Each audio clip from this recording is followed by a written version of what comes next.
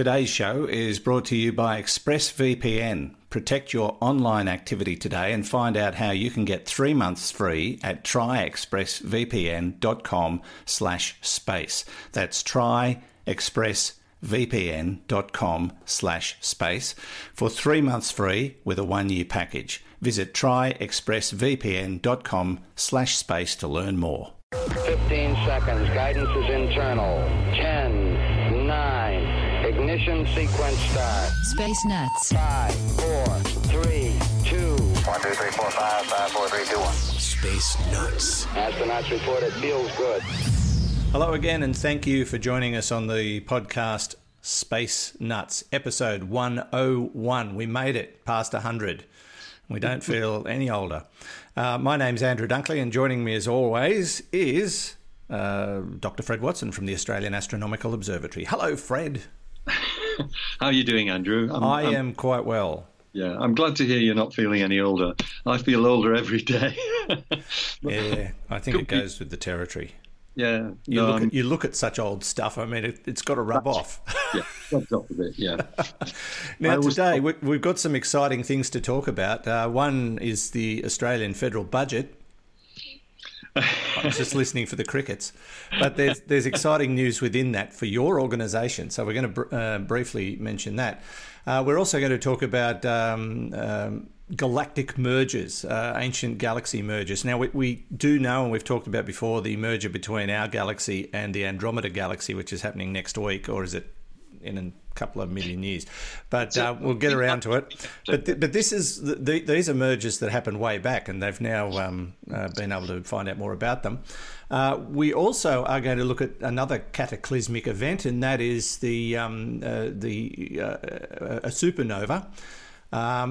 But they've found through again your telescope evidence of a survivor of a supernova, which is very exciting.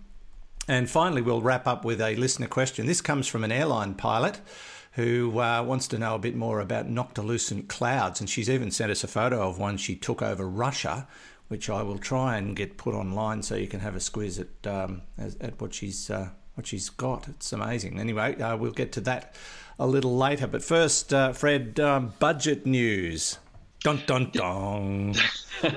Yeah, who would have thought that we would have been celebrating the budget? But we are. Not many people do. No, that's right.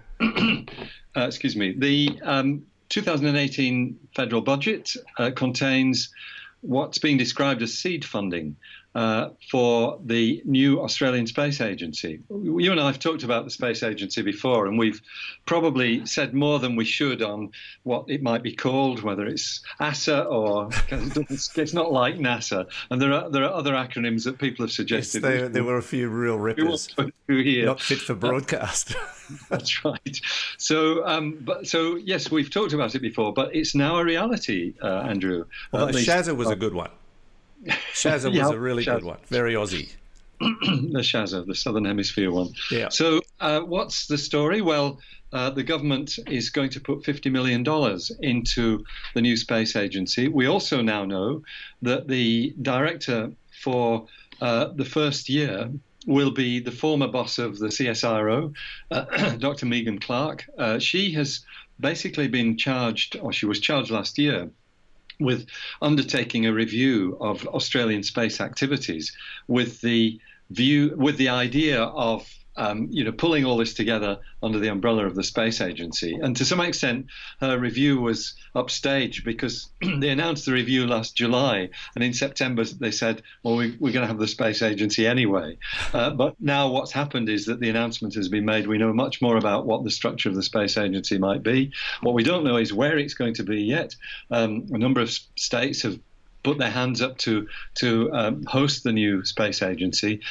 In some ways, that doesn't matter because when you're dealing with space, the whole world is part and parcel of it. Yeah. But of course, there are centres of activity within Australia, and actually South Australia is one of them. There's a lot of space work goes on down there. So, well, historically, it's where we really started our space program in Woomera. with Woomera. That's absolutely right. So there's all that tradition. There's new ideas. There's new industries. There's new space, enterprise going on, all of which will now come under the overall umbrella of the new space agency. The thing, and just winding this little bit up because it's really just a news flash item. But the thing that is, I think, really promising is what we might earn from this, because we in Australia currently generate round about $4 billion worth of activity in the space industry, and that covers everything from communications to building little CubeSats and all the rest of it.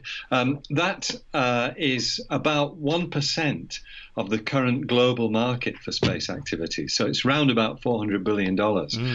There's now a forecast.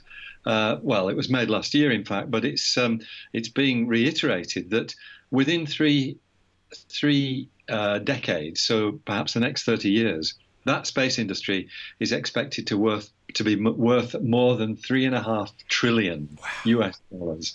So it's on its way up. It's a big ticket item, and we are going to be well placed in Australia to be part and parcel of that, along, of course, with all the other national space agencies around the world. I mean, we're never going to be a NASA, but we will always work with them, and the Japanese space agencies, and of course now the New Zealand Space Agency as well. So we've got a twin not very far away. And we are planning to send a kangaroo to the moon.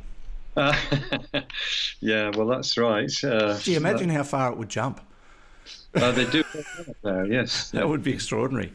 Don't think you could find a helmet to fit its head, though. And how much was the budget figure? 50 million. Which is just about Fred's salary. And that is it. All gone. Dreams in your dreams. It's actually, I have to say, Andrew, it is more than I expected it to be. I thought it was going to be less than that. So it's a nice surprise. It is indeed. Well, there'll be more to talk about as that develops. So that's terrific. Now let's turn our attention, Fred, to a couple of things, or one thing in particular at this point in time, involving a couple of telescopes that have been looking into deep space, and they have found evidence of massive conglomerations of forming galaxies in the early universe. This is quite a discovery. It is, and it's another of these discoveries, Andrew, that, it's not quite rewriting the textbooks, but it's certainly involved with generating a major rethink of our ideas. So what's been observed, and you're quite right, it's in fact with a number of telescopes. Perhaps the most important of them is the European Southern Observatory's Atacama Large Millimeter Array Telescope, otherwise known as ALMA. ALMA sits up there 5,000 meters above sea level in the Atacama Desert, an amazing place. That's a radio telescope. So the instrument that's been used on ALMA has allowed astronomers to reveal that there is deep in space, which means far back in time, there is a kind of what is being described as a proto-cluster of galaxies. It's a cluster of galaxies, but it's clearly in a state of evolution because these galaxies are all packed tightly together, and the gravitational interactions between them, because they're so tightly packed, and also because there's such huge reservoirs of hydrogen as there was in the early universe, that's generating what we call starbursts, a starburst of star formation. And so this strange cluster that's been detected by these telescopes is unexpected because of where it is. And by where it is, I mean its distance from us. And by that, I mean how far back in time we're looking. Yeah. Just to recap, of course, whenever we look out into space, we're looking back in time. And in this case, we're looking back to when the universe was only about 1.5 billion years old. It's back to you're looking back almost the full age of the universe, which is about 13.8 billion years. Now, the sort of standard model of galaxy formation and galaxy cluster formation says that, yes, these intensely active clusters of galaxies should exist. That all the theoretical models predict that that's going to happen in the very early universe, where the the sort of virgin hydrogen fuel that's in the early universe is starting to be used up in stars.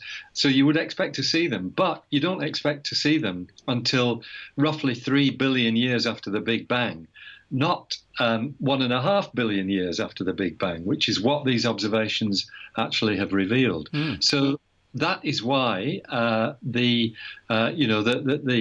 back to the drawing board for the theoretical astronomers who model these things. It's like so many of the discoveries that we're making about the very early universe. We seem to be constantly finding that things happened earlier than we thought they did, like the first stars forming and things of that sort within the first billion years. So and I guess the reason for this, just to perhaps put a word of explanation on it, in case there are people out there thinking, well, you just got it wrong, didn't you? Well, that's exactly what I was thinking. I was going to say, could they have just made a mistake with their timing? I mean, 1.5 billion versus 3 billion. It's not a big stretch. It's not. No, that's right. But what's happening, the reason why all this sort of stuff is showing up is that we now have bigger and much more effective telescopes that allow us to look back at these times, which we didn't have before. So when these models were being proposed, probably a decade or so ago, we couldn't see back this far with the kind of detail that we can now see. And so the information simply wasn't there that you needed to be able to account for galaxy clusters occurring so early in the history of the universe.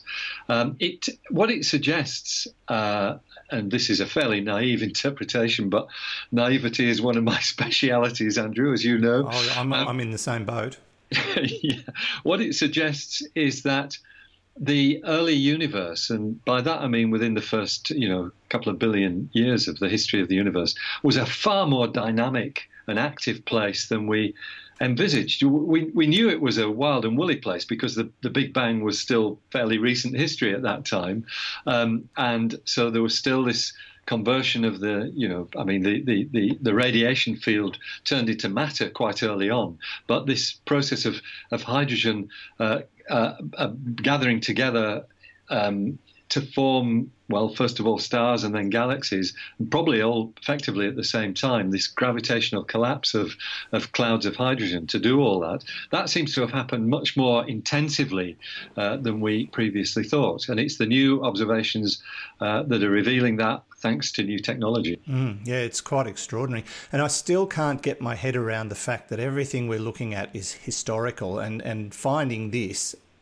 putting it, near the dawn of the universe, technically, is just mind-blowing. And even looking at near-Earth objects, even the moon, we're looking back in time. The sun, we're looking back in time, in terms of seconds and minutes. But it's, we're not looking at what's happening there right now. We're looking at what happened there 7 or 8 minutes ago, or seconds ago, and that's basically the only thing in real time is what's happening right in front of us, before our noses, and then we look up into the sky, and everything we're seeing's past history.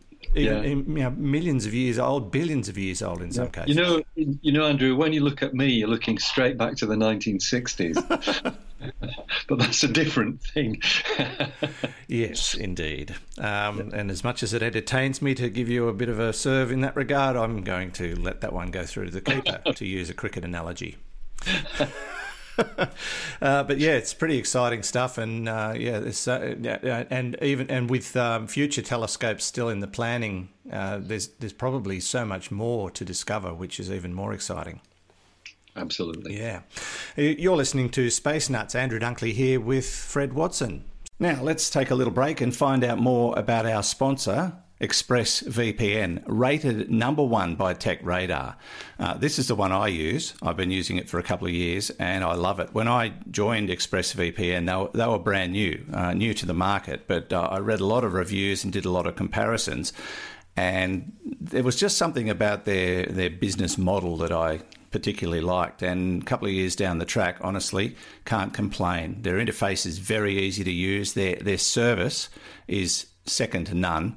I've had to contact them a couple of times about certain things that I wanted to do, and they were brilliant. So you may be wondering why I do need a VPN at all. It's all about privacy. Do you really want big tech companies, governments and others knowing what's going on with your online activity. Even if you're having nothing to hide, it just feels downright creepy. I think you'll agree. And governments are getting more and more interested in what you're doing every day. And so, yeah, protecting your privacy is what VPN is all about. And how often do you run across websites that you want to get information from only to find that they're geo-blocked? This is becoming an increasing problem, but ExpressVPN solves that problem for you. Now, if you go to our special URL, you'll see quite a list of things this service can help you with, things you may never have thought of before. As I say, it's the one I use, secure, fast, and it just works. So protect yourself online today and find out more about how to get 3 months free at tryexpressvpn.com/space. That's tryexpressvpn.com/space for 3 months free with a 1-year package. Try expressvpn.com/space to learn more, and you'll find the link details in the show notes and on our website. Now, back to the show.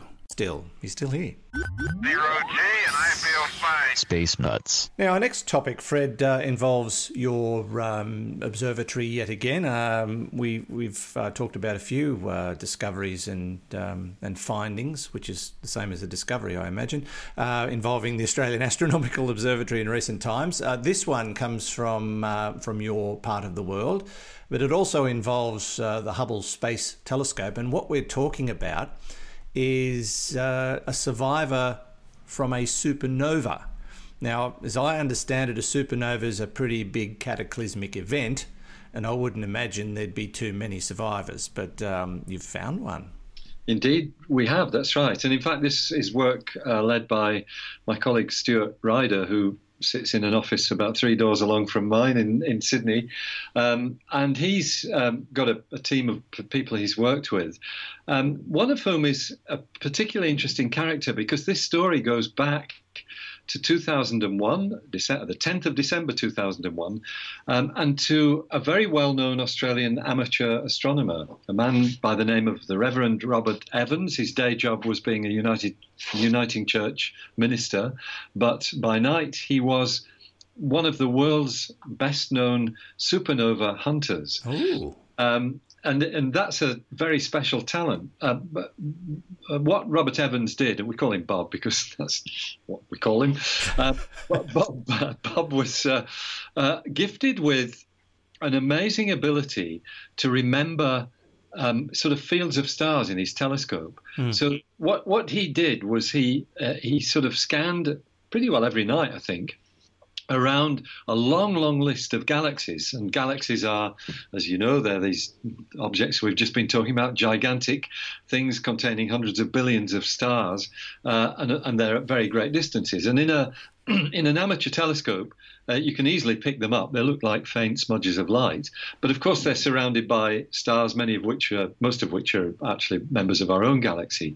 So Bob had this real capacity to be able to memorize those fields of stars, which meant that as he went through his list of galaxies, if there was a new star in the galaxy, i.e. a supernova, he was the first to find it. And he had this incredible track record of visually finding supernovae, probably a longer list than anybody else in the world. That's extraordinary. That is just amazing. Like a photographic memory. It's almost like that. That's right. And in fact, sadly, that the requirement for that kind of memory has decreased because now all the amateur astronomers use electronic cameras, and all you do is feed your image from the electronic camera into the computer and ask it to compare the one you took last week, and if there's a new star there, it shows up immediately. That's how they found Pluto, isn't it? Comparing two photographs. Place. That's correct. Exactly. Gosh, I'm good. I am. You're very good. Do you remember the date?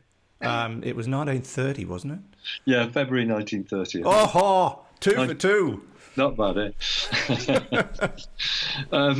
Anyway, so this particular supernova that we're now discussing, if we ever get to the story, it rejoices in the too name. Busy showing off. Yeah, there you go. Rejoices in the name Supernova 2001 IG. That's how supernovae are named. And it was found by Bob Evans. Bob, by the way, still going strong. He turned 80 last year, but he's still very keen on astronomy and lives in the Blue Mountains to the west of Sydney. Not far from where I am right now. There you go. That's right. I also believe there's a singer-songwriter named Bob Evans, but that's a different story. Oh, you're thinking of Bob Marley and the Wailers. No, there's Bob Evans. I'm sure of it. We do a lot of whaling in astronomy as well, you know, especially when the weather's cloudy. Anyway, that an aside. So, all right, fast forward now. Fast forward a little bit, because when it was discovered, it was very quickly realized that this was an unusual supernova. It was something called a Type 2b stripped envelope supernova. And what that means, supernovae, as you might guess, come in different types, and a Type 2b is one classification. We normally think of supernovae as stars that have got to the ends of their lives and just run out of hydrogen fuel, and then they collapse and blow themselves to pieces in a spectacular explosion. And indeed, that's why you can find them with small telescopes, because they outshine their host galaxy very often. So, excuse me, this one was a slightly different type. A stripped envelope supernova means that most of its outer layer of hydrogen has gone before the explosion happens. So in other words, it's a star that's kind of evolved and it's blown its hydrogen off into space, probably in a fairly gentle way. But something has then happened to make it explode. So what is that something? Well, the inference is that there is another star, a companion star to the supernova, whose outer gaseous envelope is basically falling into the supernova star, if you see what I mean. Its gravity pulls it off. The star is close enough that you can have this exchange of matter between the two objects. So the stripped envelope supernova is sitting there, but it's pulling material off its companion. And when that material gets to a certain level, it becomes unstable and it explodes. And so you get the supernova explosion.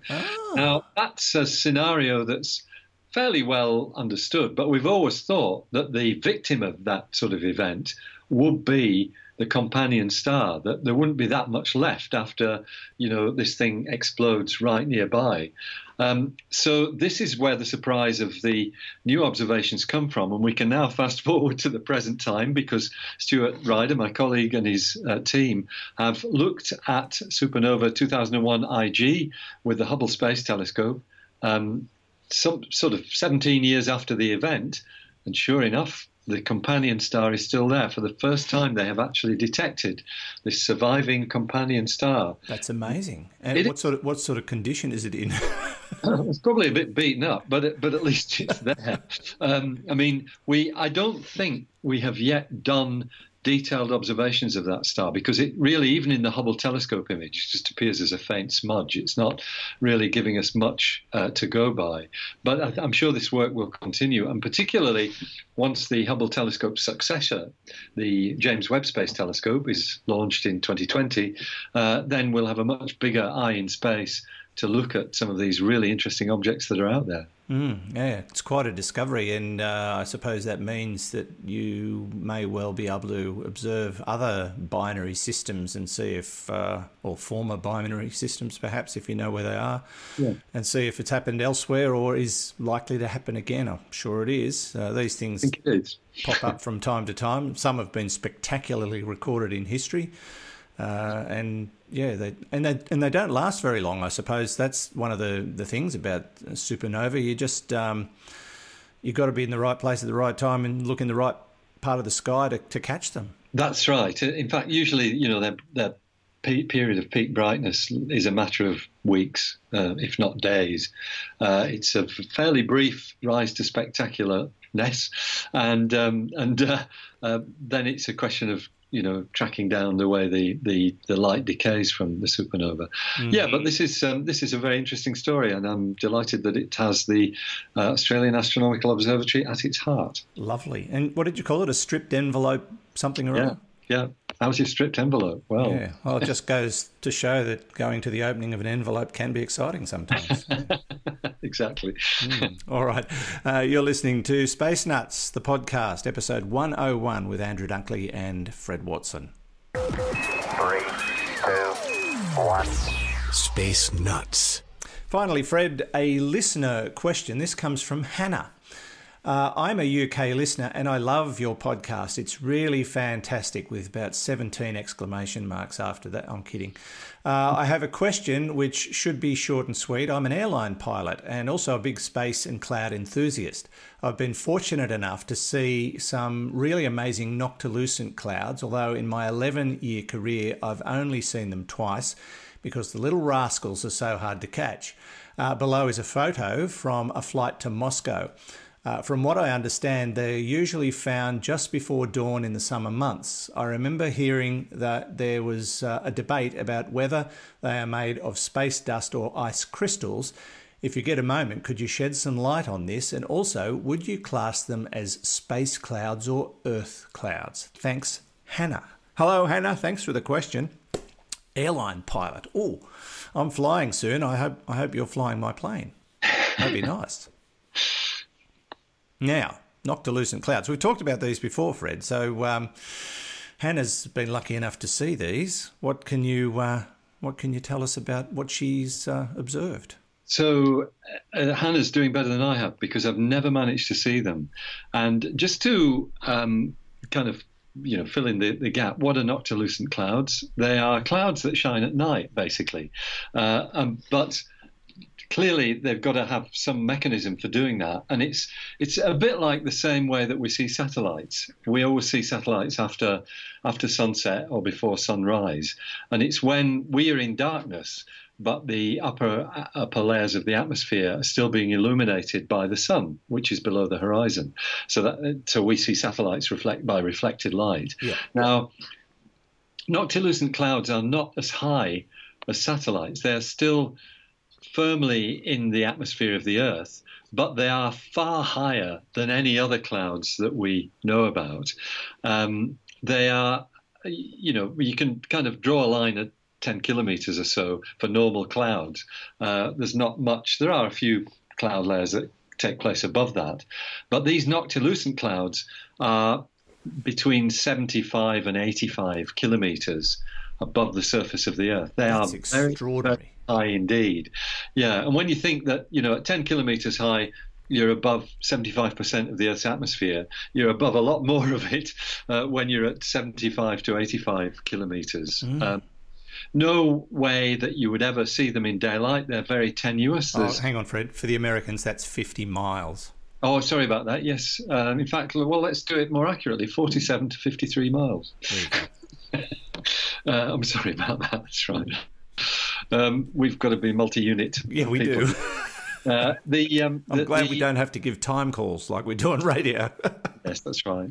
No, that's all right. The thing about them is that they're very sparse. They're fairly rare, as Hannah has suggested, that you don't often see them. And as I've said, I've never seen them.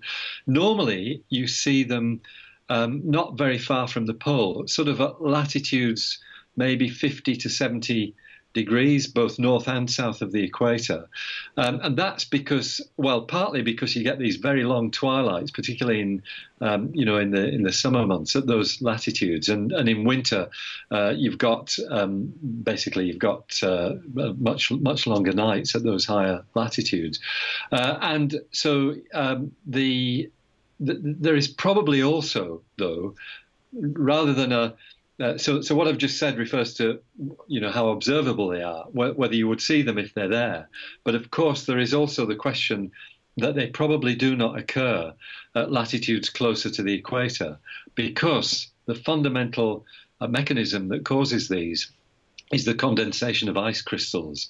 So we know they're made of ice crystals, and that's sort of answering one of Hannah's questions, although in many ways the idea of dust is also right, because the dust particles, these are microscopic dust particles, might well act as nuclei for the ice to build up around them. So they are ice crystals, and that's what you'd expect. Cirrus clouds, which we see very commonly, are ice crystals as well. But these ones, the Noctilucent clouds, are probably much finer crystals. They probably don't have the same sort of structure that the lower ones do. So are they space clouds or are they Earth clouds? A really good question.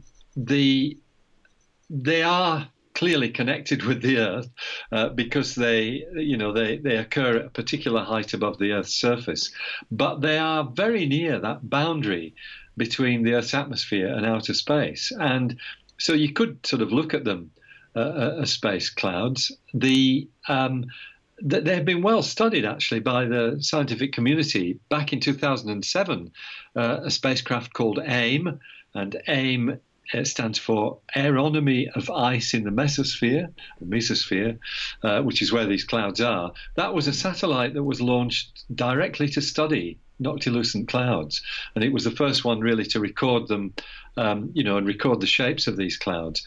But what I was going to say was the key thing that came from the AIM satellite was that the overall shape of these Noctilucent clouds is very similar to clouds at much lower levels, what we call tropospheric clouds that are, at the kind of cirrus level.